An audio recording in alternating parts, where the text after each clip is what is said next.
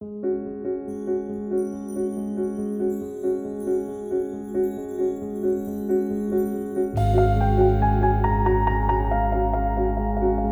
to This is the Author, where authors talk about narrating their audiobooks.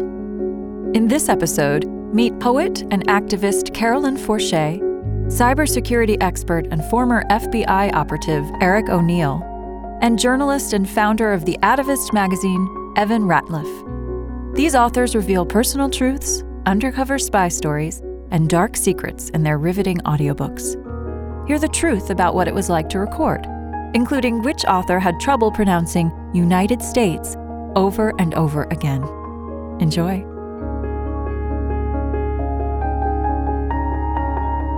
Hi, this is Carolyn Forché. I wrote my book because I had carried this story within me long enough, and it needed to be told. Not only to relieve me personally, but to tell my son what happened, and the many Salvadoran students I have taught over the years who would come to my office and ask me to help them understand their parents.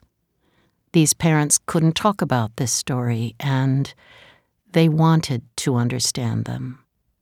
I wrote a poem, The Colonel, in my second book of poetry, and I've been asked for years about that poem, about its backstory. Who is the Colonel? How did that happen? Well, this is that backstory. I've kept this to myself for a long time.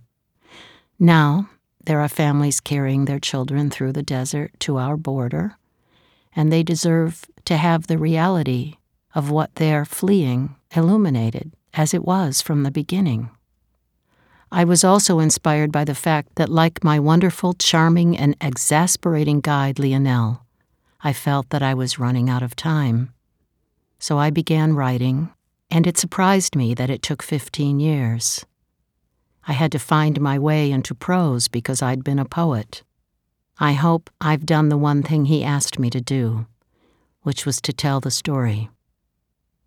If I had to describe what it was like to record my audiobook in one word, that word would be gratifying. Why? I heard the whole of the story for the first time, in my own voice, not only in my own words. I heard it come alive on the page. The sound engineer I was working with told me that he kept wanting to read ahead, that he was hooked on the story and anxious to know how it would turn out. That told me everything. In terms of recording, I did have some difficulties. I had trouble pronouncing the name General Vo Nguyen Giap. That was a Vietnamese general, and he is mentioned in my book a couple of times. So I had to go online and discover how it was that this was pronounced in Vietnamese. I hope I did a good job of it. I'm very happy that finally I was able somehow to replicate my journey on paper, to write it in such a way that the reader could accompany me, could feel what I felt at the time.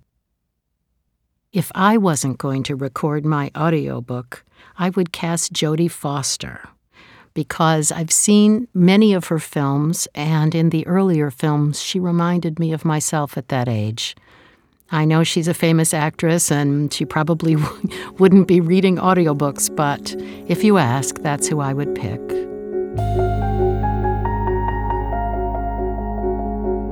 Hi, this is Eric O'Neill, the author of Gray Day, my undercover mission to expose America's first cyber spy. Gray Day is a story about standing up against impossible odds in order to succeed. In Gray Day, I go undercover as myself in a small room in FBI headquarters to catch the worst spy in U.S. history.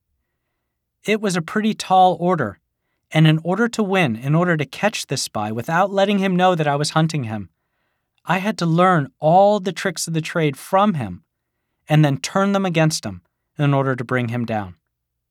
Gray Day is the story of how I managed to do that. I wrote Gray Day because I had a story to tell, and I had been telling it for years in keynotes in front of audiences all over the world. And the more that I told this story in the keynotes, the more I realized that I had so much more to say that I could never fit in a 45-minute moment standing on a stage talking to a crowd. I wanted to take the time to explore my thoughts about cybersecurity and also go in-depth inside myself to see just how that time in room 9930 with Robert Hansen had not only changed me, but inspired me to be the security person I am today, and also all the other things that it did to me. Writing the book was this cathartic moment for me. The words literally poured out onto the page, and sometimes I couldn't type as fast as I was thinking. So writing the book, writing Gray Day, was a pure joy for me. I spent a great deal of time in my book trying to explain the confusing and rather conflicting character of Robert Hansen. In espionage, we compartmentalize information. We put all of that information into little buckets inside our minds so we don't accidentally reveal it to someone who doesn't have a need to know.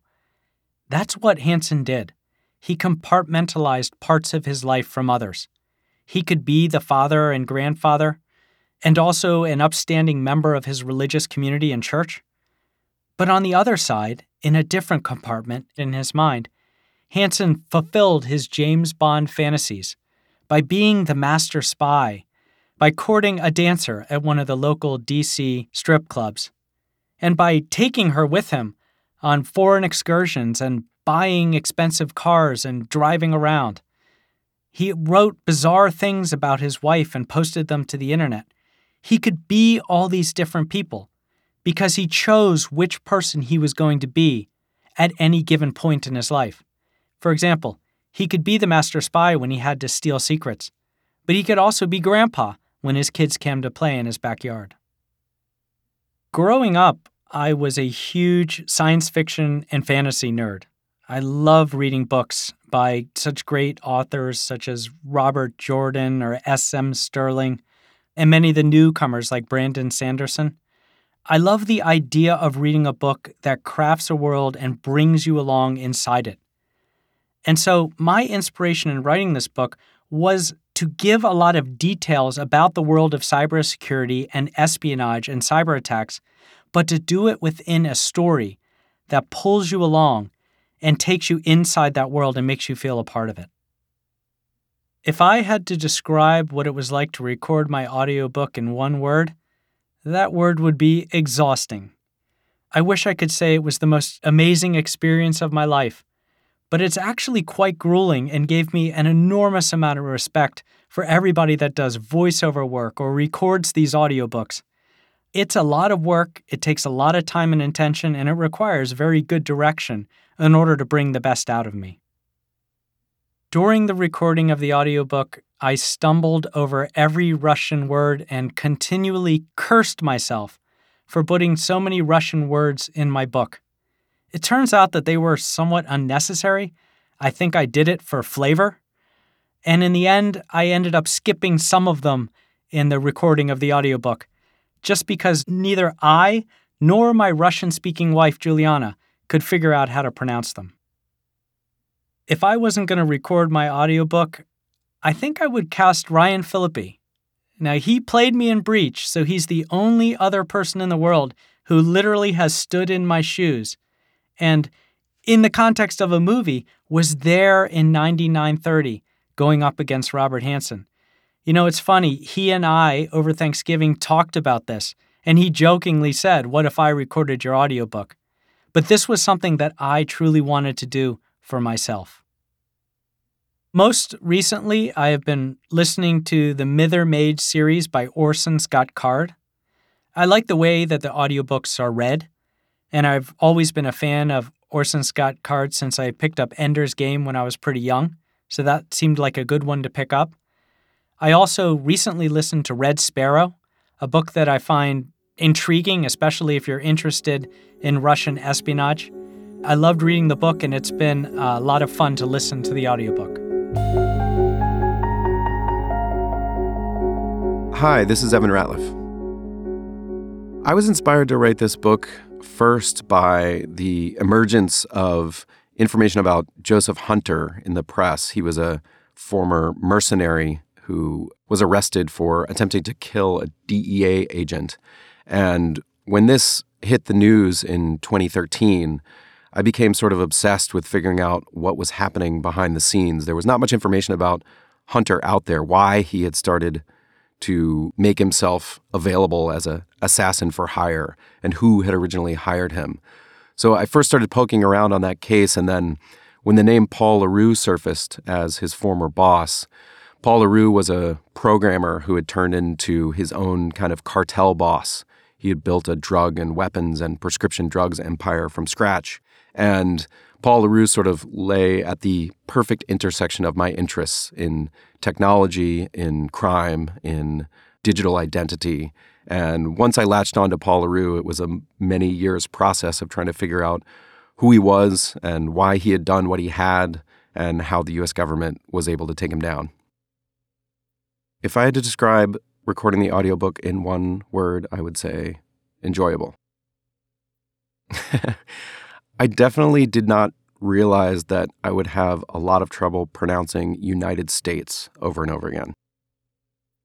I think the thing that excites me about narrating my own book is that I'm able to provide some of the inflection on the quotes that people gave to me. So when you read them, they may read a certain way, but I feel like I can provide the kind of context of how they said things to me that will give the book just a little more flavor.